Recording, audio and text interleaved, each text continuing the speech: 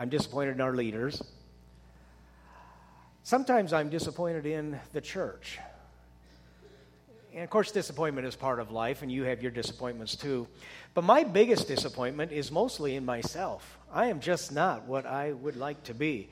And some of the disappointment's pretty trivial. I wouldn't mind having a little more muscular physique and being 5 inches taller, and I'm not real good at basic home repairs. I'm disappointed in some sermons I preached and some things I've said from the pulpit. And I can live with those. But some of the disappointment runs really deep. I'm disappointed that I still don't love God like I know I should. And I'm disappointed at how much sin is still in my life. I'm disappointed in my capacity to worry. I'm disappointed in my penchant to be small and petty. And then there's some things about me that are so dark I can't even tell you about them. And there's something in me that says, I am not all I should be. And my failure to be the person God had in mind when He created me is disappointing. You remember Popeye? You old enough to remember him? He said many things, but one thing he said, I am what I am. Now, Popeye wasn't terribly sophisticated. I don't think he'd been to counseling or had much education. He was just a seafaring, pipe-smoking, olive oil-loving sailor man. And when I hear that phrase, I am what I am, that's sad. He's saying, don't expect too much from me. I am what I am. That's all I am. Really? I'm stuck with being what I am? That's not why you and I were created. You and I were not created just to go through life in this fallen, mediocre, half-hearted way that we go. You were not created for mediocrity. The word disappointment, you can break into disappointment. I am missing my appointment. I'm missing the life I was appointed by God to live. And we all miss it to some extent because of sin. And so God sent His Son so that we could change and not be stuck with the same old I am what I am. Romans 12:1, we looked at last week, Paul says, therefore I urge you, brothers and sisters, in view of God's mercy, to offer your bodies as a living sacrifice, holy and pleasing to God. This is your true and proper worship. Why am I here? What's my purpose? Number one, we were created to worship God, to live in and with Him. We are worshiping animals, every one of us. We all worship something or someone, and every other object of worship is an idol. God is first. He's the star of the movie, and you and I were created to be in relationship with Him and submission to Him and to glorify Him. It starts there. And if you don't get that, the rest of this really doesn't matter. The second purpose for us being here on this earth is our topic today. We were created to be like Jesus. From the very beginning, God's plan has been to make you like His Son, Jesus, who was the perfect human. In Genesis, God said, let us make human beings in our image and likeness.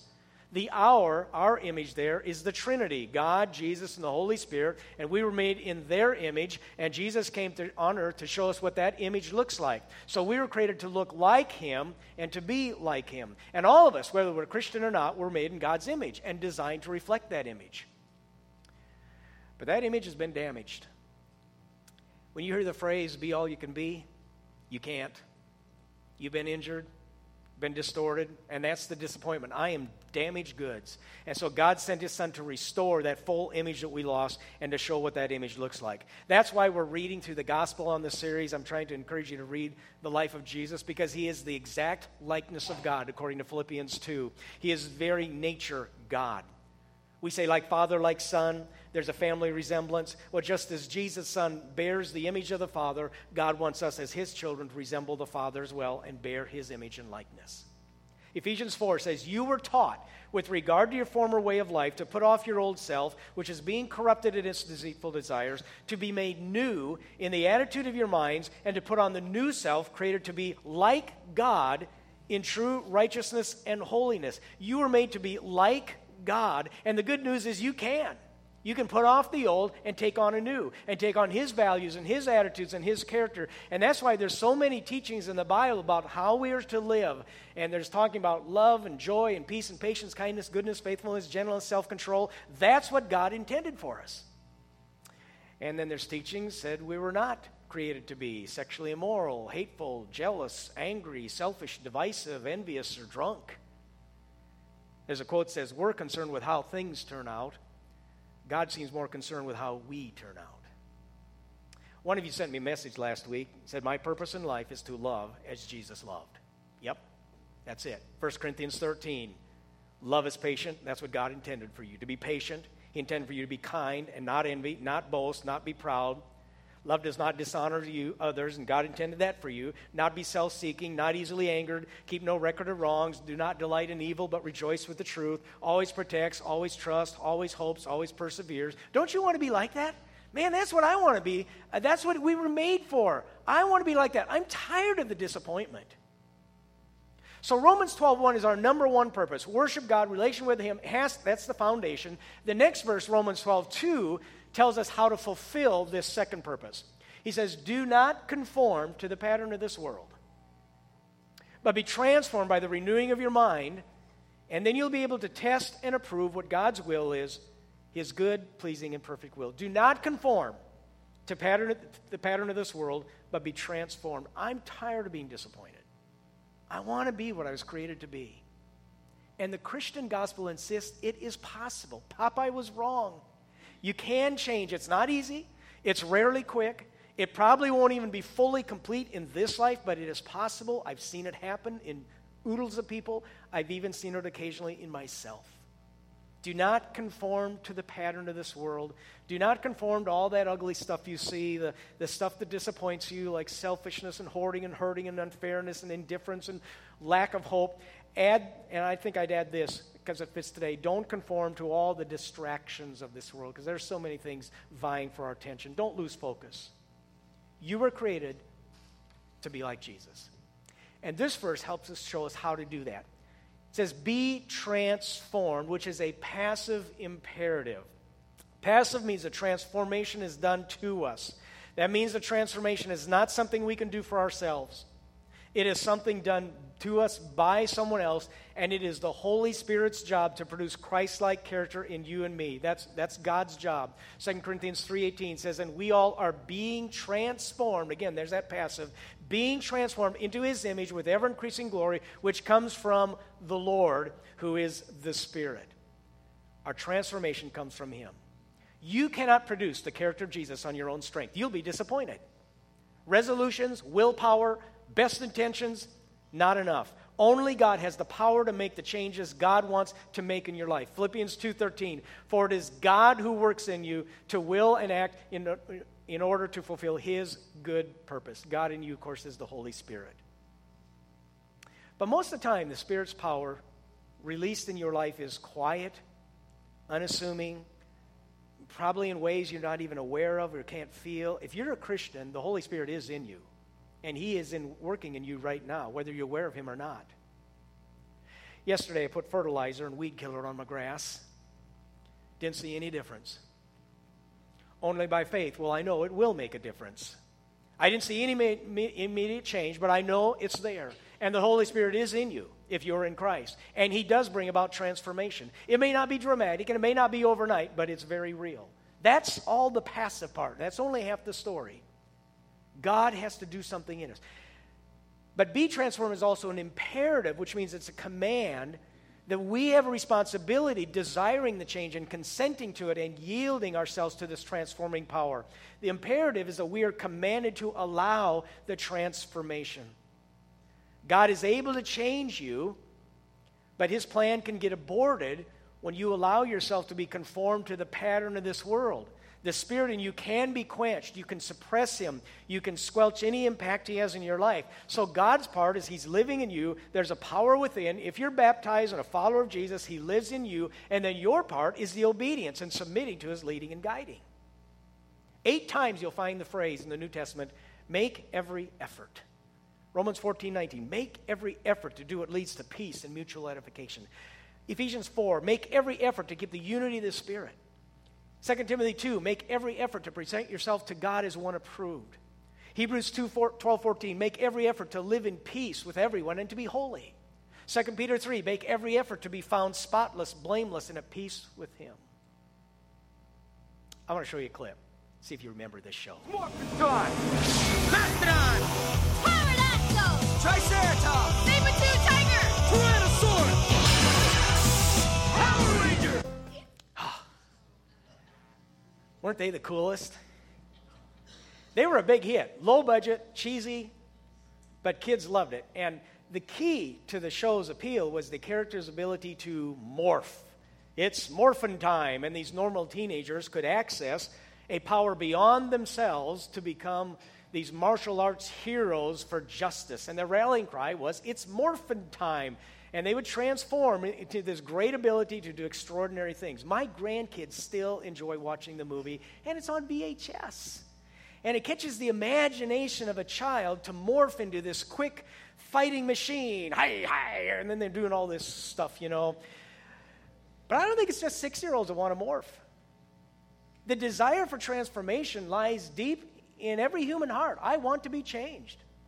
And it catches the imagination of a child to morph, but we want to morph because we join health clubs, we get into recovery groups, we read self-help books, we attend motivational seminars, we make New Year's resolutions, we say, I'm going to do better. The possibility of transformation is within each one of us. Now, there's a word in the Greek, morphao. Sounds an awful lot like morph. And it was the term used to describe the formation and growth of an embryo in a mother's body. That little baby morphs and changes over those 9 months. And Paul used that word in Galatians where he says, my dear children, for I am again in the pains of childbirth until Christ is formed or morphed in you. And I would like to change my headset here too. But anyway, the word in our text is translated transform, is the word metamorphao, from which we get metamorphosis. The same word was used for Jesus when he was transfigured. He was changed. The same word is used in 2 Corinthians 3:18. We are all changed, and I love the idea that I can change. I don't have to be, I am what I am. Now, in one sense, we've already been changed. You are a new creation. Deep within, the Holy Spirit has come in and taken over that core of your soul, and now that Holy Spirit is working with you to bring about the change and make it complete. And I saw this quote, the next Billy Graham might be a drunk right now. The next Jonathan Edwards might be a man driving in front of you with that obscene bumper decal. The next Charles Wesley might be currently a misogynistic, profanity-spewing hip-hop artist. The next Mother Teresa might be a heroin-addicted porn star this week. The next Augustine might be a sexually promiscuous cult member right now. Actually, he was, but he changed. Now, Satan will lie to you. He's the master of lies, and he'll tell you some whoppers. And one thing he'll tell you, you can't change. You can't be fixed. You can't help it. But God says, that is a lie. Greater is he that is in you than he that is in the world. You may not be completely morphed in this life, but you will be morphed some as you journey toward your final morph. I read a story of a woman who'd been serving in a church for over 50 years, just doing all kinds of things, volunteering cheerfully, folding bulletins, working with children's ministry. And she told her minister at one time that she had been a belly dancer and did not believe in God. And she told her testimony of how Jesus had changed her. And I got to thinking, if God can change belly dancers, can't he change people with any kind of belly? Pot belly, big belly, beer bellies, bloated bellies, small bellies, six-pack bellies that make you sick. And every belly in between can change everybody. So I want to talk about what determines this transformation, what brings it about, what is our part. Number one is our commitments. You have to make a decision. I am going to follow Jesus. I'm going to let him work in me, and I'm going to let him transform me. Do not conform, but be transformed is a command to realign your commitments. And your commitments can develop you or they can destroy you. But either way, they will define you. The 12 disciples were transformed by following Jesus. And Jesus is inviting us, if we will decide to follow him, he'll change us. Tell me what you're committed to, and I'll tell you what you'll be in 20 years. We become what we're committed to. Second, be transformed by the renewing of your mind. Our thinking will determine our transformation. Behind everything you do is a thought. Every behavior is motivated by a belief.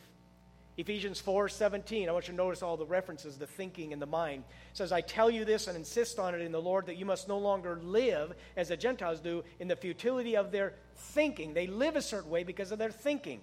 They're darkened in their understanding.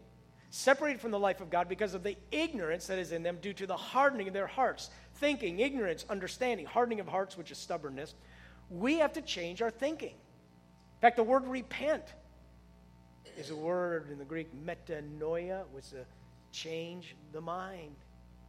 Change your mind when you repent, and you think, change the way you think by adopting the way God thinks. And you can't change your life just by willpower. You have to let God work in your mind. 1 Corinthians 14:20 says, stop thinking like children, but in your thinking be adults. Now, babies are, by nature, cute. Yes. What else are babies by nature? Selfish. They think only of themselves and their own needs. They are incapable of giving. They're immature. That's baby thinking. I think the biggest sinners in the world, after watching grandkids, the biggest sinners in the world are 4-year-olds. I have seen it. There's more selfishness and rebellion at that stage, maybe the early teen years too. I don't know if they're next, but the sin nature is just becoming fully present in that 4-year-old. It is the height of immaturity. Stop thinking like children, Paul says. Romans 8:5 says, those who live according to the flesh have their minds set on what the flesh desires, but those who live in accordance with the Spirit have their mind set on what the Spirit desires. The mind governed by the flesh is death, but the mind governed by the Spirit is life and peace. Your mind matters. And if your mind doesn't change, you won't change. So what are you feeding that mind? Are you letting God's mind into yours? Are you letting Him change your mind through His Word, teaching and preaching, through music and reading? What are you putting in? Good input, bad output? No, it's good input, good output. Bad input, you'll have bad output. Here's another book I want to suggest, Crazy Love by Francis Chan. I know some of you read it. It's basically about what it means to be a disciple. And it'll blow your socks off. For me, reading stuff like that transforms my mind. I am most spiritually healthy when I'm reading the right stuff. Another part of transformation is what we love. James K.A. Smith is a philosophy professor. He says human beings are fundamentally lovers. And Smith argues we can't not be lovers. We can't not be desiring or have a passion for something. The question is not whether we love, but what we love. We will all love something. And for Smith, Descartes' maxim, I think, therefore I am, really should be, I love, therefore I am. I become what I love. Have you noticed when people have been married a long time, 40, 50 years, they think alike, and they act alike, and even sometimes look alike, and they just fit together. Love makes you more like the person you love.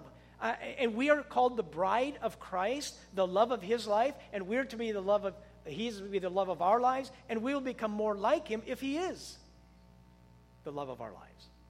One of my prayers this year has been to develop a better love life. Not with Ellen. I think that one's okay. I think. But I want a better love life with God. I'm committed to Him. My mind is oriented toward Him, but I want my heart, my passion to be more for Him. And then one other area, besides our commitment, our mind, and our love, it was Aristotle who said our habits ultimately change us. And we are what we repeatedly do.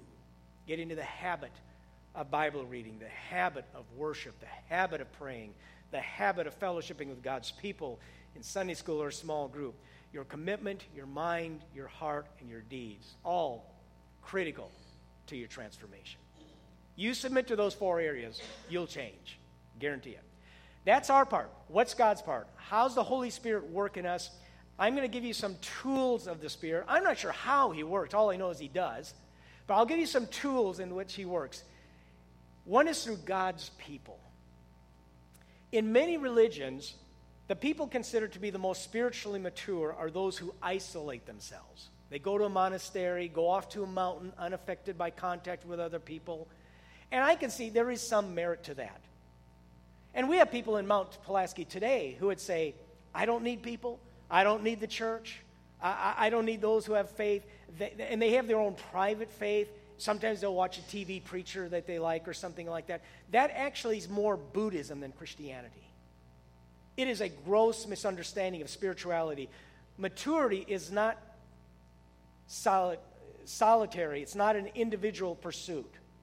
But for so many today, it has become a self-centered, godliness and a self-centered, self-imposed godliness, that's an oxymoron. We need people. You cannot grow in isolation.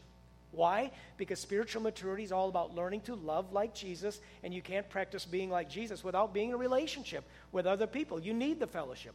The Bible talks over and over about how we need one another. Most of the New Testament was written to the church and not to individuals, and I'll touch on more of this coming week. But you need people. Second of all, God works in circumstances. He works through life. Good things, bad things. He uses temptation. He uses victories, defeats. One of the best ways he works is through problems. No one skates through life problem-free. In fact, we could say life is just a series of problems. You solve one and another one comes along. Johnny Erickson Tata became a quadriplegic in a swimming accident as a teenager, and God used that tragedy in her life to transform her. And she once said, when life is rosy, we may slide by with knowing about Jesus, with imitating him and quoting him and speaking of him, but only in suffering will we know Jesus. My prayer life is always richer when I'm suffering. God could have kept Joseph out of jail. He didn't. Why didn't he? He could have spared Moses his problems. Why didn't he? He could have kept Daniel out of the lion's den. Why not? He could have kept Paul from being shipwrecked 3 times. He could have protected them all. And he could have kept us from having any problems in our life. But he lets them. So the Spirit can transform us. Are you going through a problem right now? The Holy Spirit wants to use that. The third means through which the Holy Spirit works is God's Word. The Spirit of God uses the Word of God to make us like the Son of God. The Spirit of God uses the Word of God to make us like the Son of God. The first thing you have to do is to accept the authority of His Word. His Word will be my counselor. It will be my guide. It will be my go-to manual for decisions and the benchmark for evaluating everything. The most important decision you will make is what will be the authority for my life. And you determine to ask, what does the Bible say about whatever might be facing you? Matthew 7, Jesus said, therefore, everyone who hears these words of mine and puts them into practice is like a wise man who built his house on the rock. The rain came down, the streams rose, and the winds blew and beat against that house, yet it did not fall because it had its foundation on the rock. He hears my words. I am disappointed in myself. But I'm also changing. I see it. I am different than I was 10 years ago. You will be different than you were 10 years ago. And you'll be different 10 years to come. But will you be better? Because of circumstances, because of God's people, God's Word, they've all been shaping me and forming, and I've seen a difference. God is wanting to make me more and more of what I was created to be. And I've noticed I don't get angry near as much as I used to. And when I do, it's less volatile. I worry less than I used to. I still do, but it's not as bad. I trust God more than I used to. I'm not there. I'm not yet complete, but God's doing things. And it's been good. And it's good to know when you're becoming a little bit more of what God intended you to become. I want you to join the journey. You'll be glad you did. So here's your assignment. Continue reading the life of Jesus. He's our model. Revise your purpose statement. If you haven't started that, do it in writing. Why am I here? Why am I on this earth? Write it out. In what ways has God changed you? He's already in you, and if you're a follower, how's He already changed you? And number 4, what is one habit you can do today to allow the Holy Spirit to transform you? One change. Let's pray. Lord, you made us to be like Jesus. You made us in your image so that we can reflect that image. But we have been damaged. And Jesus has come to repair that damage. Thank you that transformation is possible. Thank you that we are changing. And thank you for the Holy Spirit that lives in us to bring it about and to make us what you designed us to be. I pray that our commitments, our thinking, what we love, and our habits will be submitted to you so that your Spirit can work in us. In Jesus' name, amen.